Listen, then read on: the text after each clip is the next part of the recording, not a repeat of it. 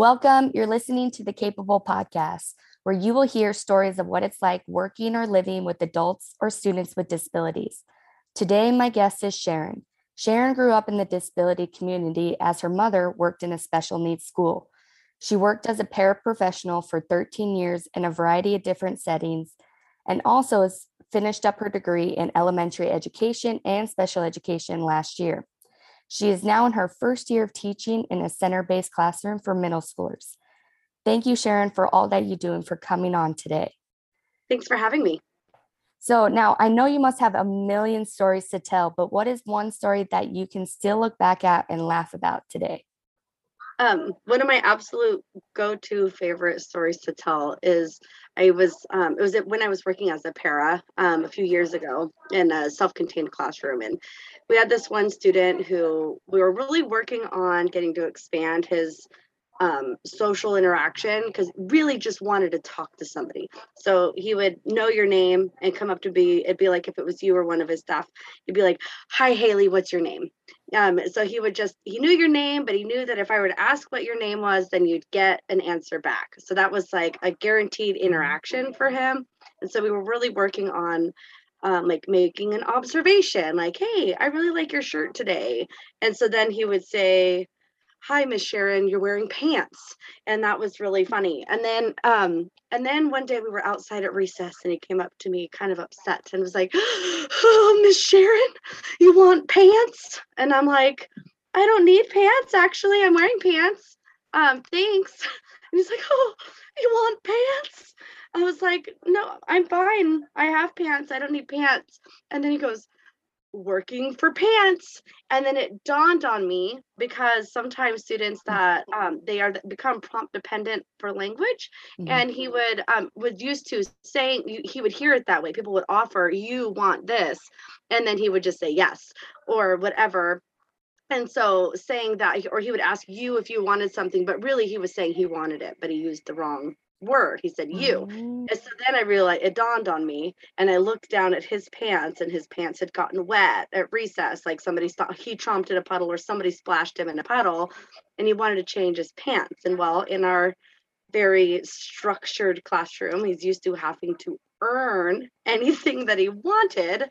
So he thought he also had to work for a change of pants. And aren't we all just working for pants at the end of the day? I mean, so it's one of my favorites. I have it on a cup. And yeah, it's like the best. Working for pants. It's my absolute one of my favorite little stories. That's so funny, but that's so cute though, that he's such a good observer too, that like he's like, okay, this is what I need to say in order to get something. Yeah. He just maybe needed that tweaking of like how you go about saying it. Did he end up getting new pants, or did Oh he yeah, have I to? said, "Okay, after recess, you don't have to work for pants, buddy. After recess, we can't go in right now. After recess, you can go change your Oh, pants." but he's so sweet. He thought he had to work for them. Yeah, it was so funny because if you wanted to earn like iPad time, or earn a choice of some sort, that was like, we very much used the token economy, Yeah. and work first, then choice. And so it was just like okay, I can't have it. So okay, I'm working for pants. And it was like his like little way of coping, like, "I'll get pants if I work for them." And it was just the sweetest. It's so funny. And we kept a quote jar, and this would be my little suggestion to any of your teacher viewers, is to keep a quote jar in your classroom.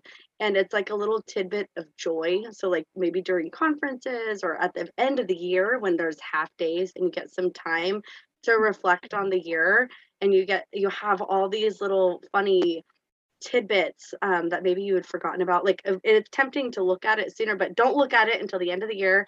And it's really fun. We one time, one of my colleagues put a bunch of the quotes on a mug, so we all got like a mug with like "working for pants" and our different funny quotes from the year. Oh my gosh, that's perfect. So you just like write them down on a piece of paper and you put it in the jar? I would put the date on it, student initials, so that way if somebody else did get it, like, it wasn't too much qualifying information. So just kind of initials of who was Yeah. involved, and then maybe a brief synopsis of the scenario. That way, if it's too far removed, you wouldn't you might forget the whole story and then it wouldn't be funny. But Yeah.